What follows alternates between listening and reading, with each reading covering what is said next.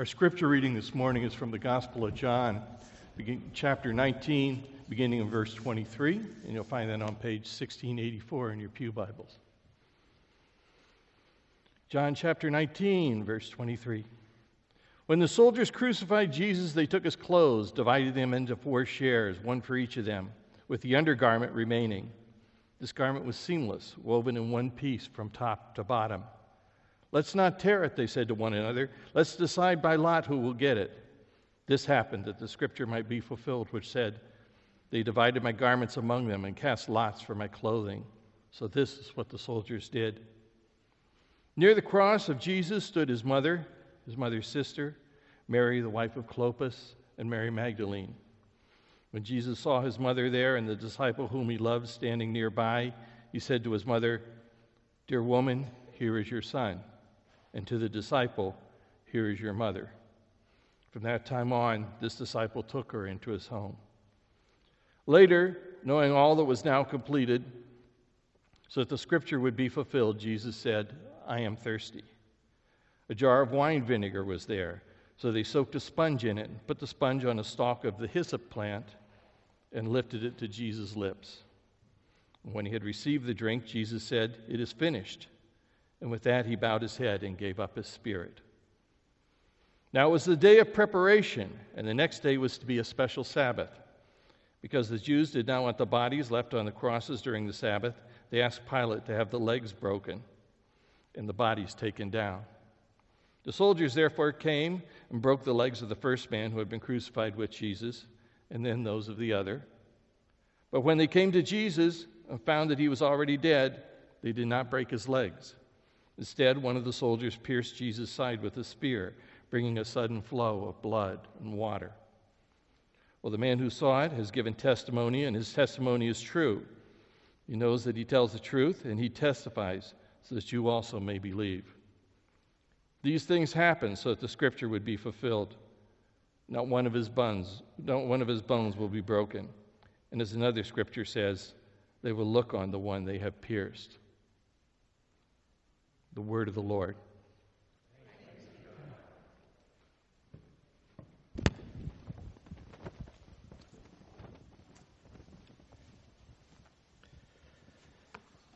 Thank you, Steve. We are in the midst of a series looking at the 7 last words of Jesus from the cross, and we're up to the 5th of those words, I thirst.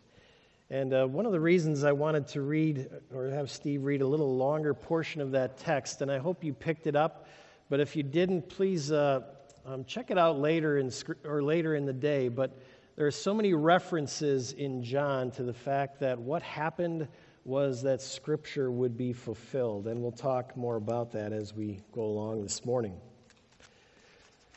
Friends in Jesus Christ, have you ever had a toothache?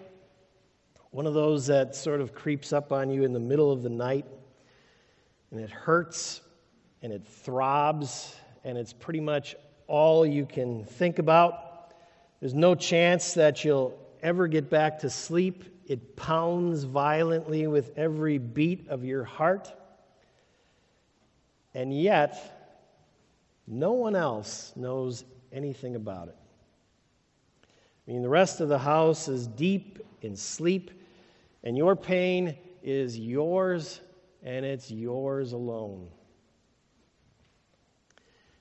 And isn't that the way it feels pretty much with all suffering that we go through? It's like the one thing that we can truly call our own in life. Doesn't matter what it is. Others can sympathize, they can tell us that they understand, but really they don't. Your pain is simply that. It's your pain. Think of loss. Maybe it's a person or a job or a relationship. And you're driving your car one morning and you see some random object, and all of a sudden all of the memories come flooding back, and it's enough to pretty much overwhelm you. No one else can feel that. No one else knows when it happens You don't even know what's going to bring it on. It's your pain, and it's yours alone. There are 3 simple words that would argue against that notion, however. Jesus' words from the cross. I am thirsty. I am thirsty. 3 little words. In Greek, it's actually only 1 little word. We need at least 2 English words to translate it. I thirst is the shortest we can do, the briefest. I thirst. And what those words tell us, however, is that someone else actually does know our pain, and that someone has done something about it. But we have to sort of get started at ground zero, okay? This word from the cross, this word of Jesus, I thirst, first of all, tells us that Jesus is human, just like us. I mean, anyone who would be hung up on a cross in the sun would be parched of thirst. I mean, Jesus is like any human being who's been hung on a cross and out in the sun too long. He's simply thirsty. But besides that, nothing in the Gospel of John is ever as simple as it seems. Because if you notice, John tells us that Jesus really was fully aware of his situation up there on the cross. And the reason that he said he was thirsty wasn't simply because he needed some water, he needed a drink, but rather John tells us he said he was thirsty so that the words of Scripture might be fulfilled. Jesus was actually fulfilling Scripture when he was saying these words, and apparently he was aware of what he was doing when he said these words. He was fulfilling Scripture. Now the question becomes, what Scripture was he fulfilling? Well, most agree that he's referring to Psalm 69, where the psalmist says, "They gave me vinegar for my thirst." The thing about Psalm 69, however, is that it's not a prophecy. It's not a prophecy of any kind. It's not a promise that's seeking fulfillment. It's simply the cry of one man, probably a king, but one man, one righteous sufferer who is craving comfort, and what he receives is scorn instead. It's not a prophecy. In fact, it's not even a prediction that this is ever going to happen again someday. It's not the statement that someday, somewhere in the future, there will be another man who will cry out, "I am thirsty." It's nothing like that. It's just a cry, a prayer from someone who was suffering long ago. "Save me, O God, for the waters have come up to my neck," he writes. "I have come into deep waters. The floods engulf me. I am worn out, calling for help. My throat is parched. Those who hate me without reason outnumber the hairs on my head." Friends, this is just someone who lived thousands of years ago. Someone who had a toothache. Perhaps no one even knew what he was going through. It's not a prophecy. It's not a prediction. And yet, according to John, Jesus said, "I am thirsty," in order to fulfill those words. It's as if John wants us to know that Jesus was not only human, but he also knew the pain that comes with being human. And not only does he know the pain, but he shares that pain. He knew what it was like to go through a day with all sorts of reminders which no one else saw, but all sorts of reminders which told him that this is not the way it's supposed to be. Jesus doesn't just know our story, he lives our stories. Not just story, our stories. Plural. Our stories. Have you ever noticed how people sometimes try to define us with a story? They can't quite figure out who we are, why we do the things that we do, why we act the way that we do, why we like this silly joke or that. So they try to define us with a story, right? And they say something like, oh, he's divorced. As if that explains me. As if now it all makes sense. Now you know who I am, right? There are all sorts of stories like this. Oh, he's a pastor, or she's a pastor's kid. As if that explains it all. Or she's a widow. Or he's African American. Or they have a special needs child. They're migrants. She's adopted. He's not from around here. I think you probably know what I'm talking about, right? What story do people use to describe you? If there is one, you know that one story never does us justice, does it? I mean, not even 2 or 3 stories. We are far more complicated than that as human beings. But what John is telling us about Jesus is that he knows every one of those stories, every one of the stories that makes us who we are, and he carried every one of those stories to the cross. Those stories that help shape us, that are a part of us, that made us who we are. Every story of loss, of shame, of betrayal, of enemies that outnumber the hairs on our heads. Every story of thirst. From 1,000 years ago or just from last week, Jesus lived all of those stories, and he carried every one of them to the cross. Every toothache that you ever suffered, Jesus knows and lived. Every lament you cried, which no one else understood why you were even lamenting, Jesus did, and he carried it all to the cross, and he said, I thirst. In order that the Scripture would be fulfilled. What Scripture? The Word became flesh and made his dwelling among us.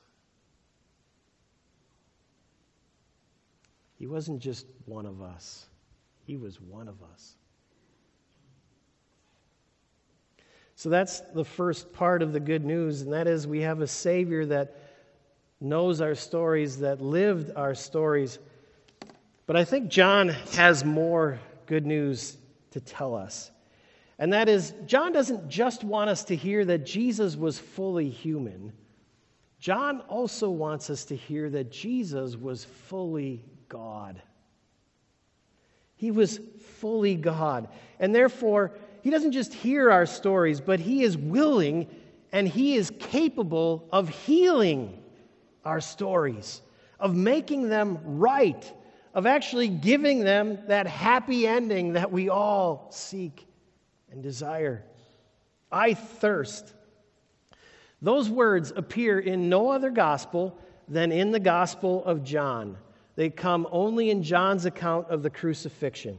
Now, why does that matter, you say? Well, if you are trying to harmonize the Gospels and sort of make them all say the same thing, then when one of them speaks differently, when one throws out another word that none of the other Gospel writers record, it creates sort of a problem for you. It creates something you have to explain away, something you have to fix. But if you believe that each gospel is presenting its own unique message, sort of its own unique sermon about Jesus, then we can truly begin to hear what it is that John specifically wants to tell us about our Lord.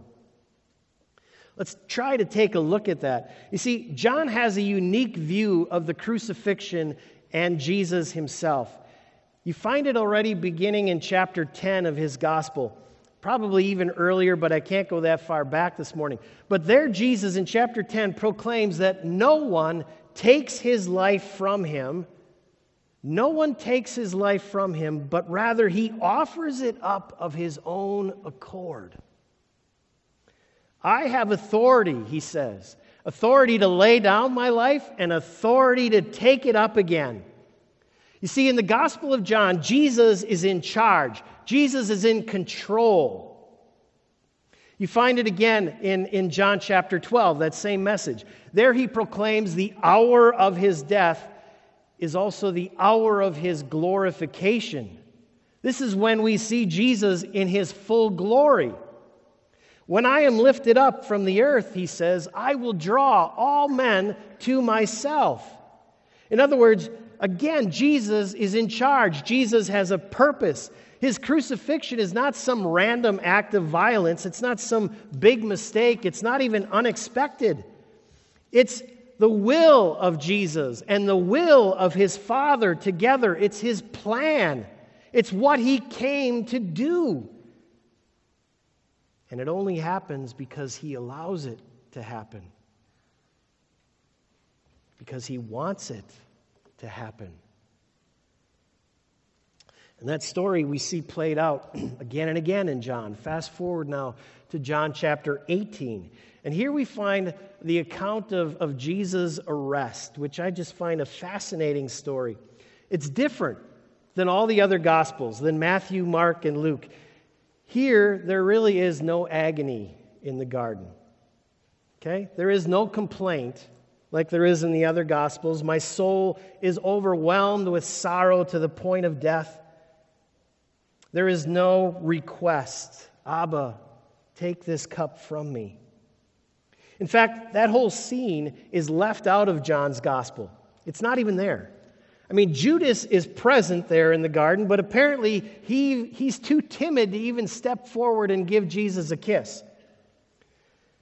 Instead, it's Jesus himself who bravely identifies himself to his captors.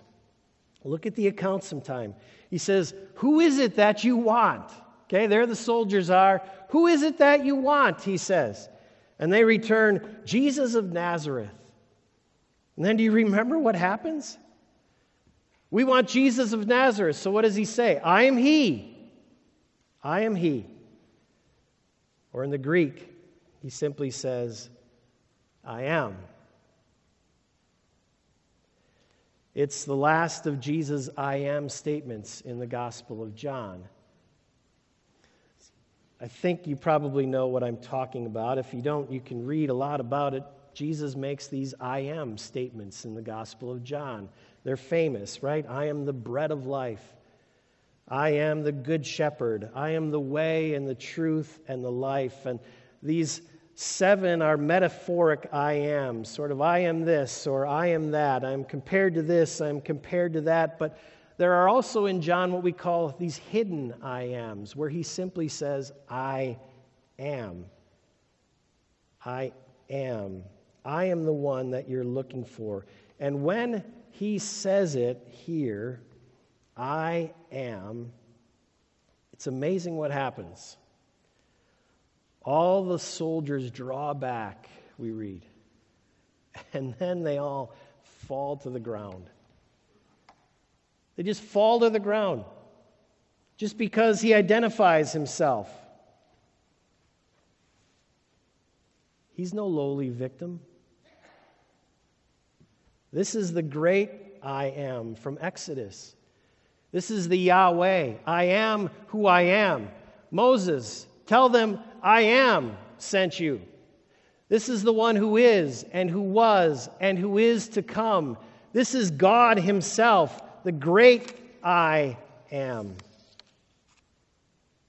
John goes on, sort of repeats the scene. Jesus has to ask again, who is it you want? They answer again, this time presumably from their backsides, laying on the ground. Who is it you want? Jesus of Nazareth. And Jesus tells them again, I told you that I am. But think about that scene. Because Jesus is probably standing over those who are come to take him away. And Jesus says to them, who is it that you want? I am. I am. Now think about that. If you're looking for me, he says, then let these others go. But it's not like they have a choice. This is the great I am, speaking over them. Let the others go. Why does he say that? John adds, this happened so that the words that he had spoken would be fulfilled. I have not lost one of those you gave me.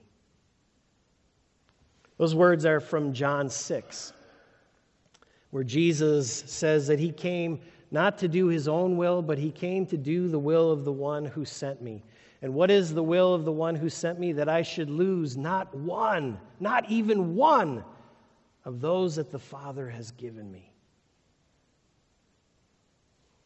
Jesus is fulfilling those words right now in the garden. For my Father's will is that everyone who looks to the Son and believes in him shall have eternal life, and I will raise him up at the last day. We find similar words in John chapter 10 where Jesus says, I know my sheep, and my sheep know me, and no one can snatch them out of my hand. Who is in control here? I mean, on the surface, it looks like things have spun out of control. It looks like God is losing his son. It looks like the devil is finally won. But John is showing us a totally different picture. John is showing us a picture in which God's word is being fulfilled again and again, every step of the way. Events are moving exactly according to God's plan. Jesus is in complete control. The great I am. Let's go back to that garden for just a moment. At that point, Peter pulls out his sword, right? Like he's going to protect the Lord, and he cuts off the ear of Malchus, the servant of the high priest. And Jesus tells Peter to put his sword away with these words, shall I not drink the cup the Father has given me? Shall I not drink the cup the Father has given me? The cup. What cup is that? Well, it's the cup of suffering. It's the cup of God's wrath. The wrath of God against the sins of all of mankind. Now, if you know the synoptic accounts, you know that Matthew and Mark and Luke, they all speak of this same cup, don't they? But you also know that in those Gospels, Jesus prays in the garden, Father, if it be your will, take this cup from me. Take this cup from me, but not here, not in John. In John, this is exactly why Jesus came. This is Jesus' mission, to do the will of him who sent me. Shall I not drink the cup that the Father has given me? Friends, do you see the difference here? In the synoptics, Jesus is different. In the synoptics, he remains pretty much silent before Pilate. In John, he brilliantly debates Pilate. In the synoptics, Jesus needs help carrying his cross up to Golgotha. Jesus stumbles. The women of Jerusalem weep for him. Not in John's gospel. Jesus carries his own cross. There's no mention of someone named Simon of Cyrene. There's no need for Simon of Cyrene. There's no stumbling to Golgotha. There's no women weeping. And then, mounted up on the cross, apparently in no pain whatsoever, he arranges for the care of his mother, and then he declares that he is thirsty. Not so much because he's really thirsty, but because he is so aware that Scripture must be fulfilled. And then when everything has been completed, Jesus gives up his spirit. He gives up his spirit in the exact same way he gives up his life. It's not taken from him. No one takes it from him. He willingly gives it up. Jesus is in control. This is all proceeding according to God's will and according to Jesus' will.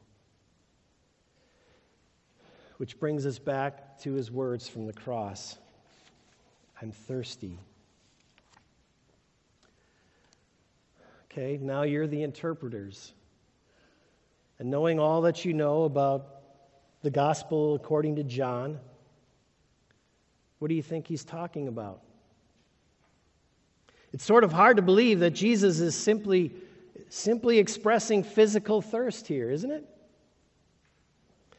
Because this isn't just the man, Jesus, up on the cross. This is the God, Jesus, who's up on the cross. This is the one who is in control. This is the one who is carrying out the will of him who sent him every step of the way. I thirst, says Jesus.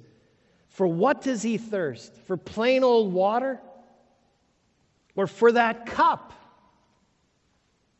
The cup which the Father had given him. The cup which the Father sent him to drink. The cup which he sent Jesus to drink. Why? So that his sheep would not have to drink it, would never have to drink it. So that his sheep would always be safe. Every one of them. So he would not lose even one of those precious sheep. All of those the Father had given him. Jesus came to drink the cup. That cup. Now, friends, I don't want to minimize that cup here at all, right? That's not my intent. I don't think that's John's intent, to minimize the cup in any way. I'm not saying the cup was less intimidating or less intense or less severe here in the Gospel of John. And that happens sometimes with some theologians, some pastors, some church members. We have this sincere desire, right, that everyone should be saved, which is a really good desire. Don't get me wrong. It's the best desire. But sometimes the only way we seem to know how to get to that point where everyone is just saved is to do away with this notion of God's wrath, with his judgment on sin, with his hatred of injustice, with the whole notion of hell. We just sort of do away with that and say, well, everybody's going to be okay in the end. And God is a God of love, and so just do your best, and it'll be okay. And so we turn that cup of God's wrath into a little high-C juice box, and not the bitter vinegar that it was, offered up on a stalk of hyssop, just like the blood of the Passover lamb. And John is telling us this cup of suffering was real. It required the real blood of a real Passover lamb. The cup is still the cup of suffering. It remains God's wrath against all the damage that has ever been done by us to one another and to God himself and to God's world. It's the one thing, friends, that cup is the one thing that stands between us and the kingdom of God. There will be no kingdom of God unless that cup is drunk. And John's intent is not to downplay that cup. Rather, it is to show us that Jesus is nevertheless not reticent to drink it at all, but rather he is eager to drink that cup because he knows that it's the only way to ever bring in the kingdom of God. It's the only way to ever change our stories from pain to relief, from suffering to healing, from sinner to saved, from bitter to joyful, from lonely to loved, from orphaned to adopted, from LGBTQ to son or daughter of God and bride of Christ, from rich man to great man, from First Nation and Caucasian to that great multitude that no man could count, from Instagram influencer to just a plain old good neighbor. Jesus carried each and every one of these stories with him to the cross, and then he said, "Now let me drink this cup. Let me put an end to the violence and to the war and to the abuse and to the suffering. Let me write a new story, a story in which there is a Savior, a good Savior, a strong Savior, a loving Savior, and a happy ending. Let me write you a new story," says Jesus. I thirst for that new story, for you, for every one of you. I thirst for that story. Let's bow together in prayer.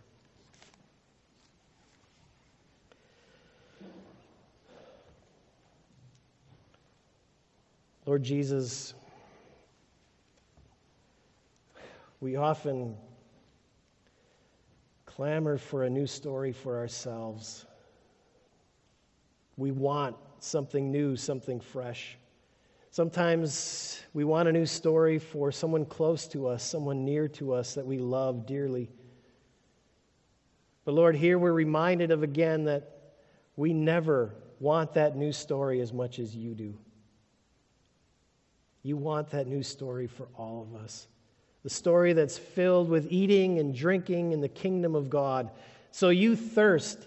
You wanted to drink that cup of God's wrath so that all of us could drink the cup of joy in the kingdom of God together forever with you, our God, and with our brothers and sisters in Christ.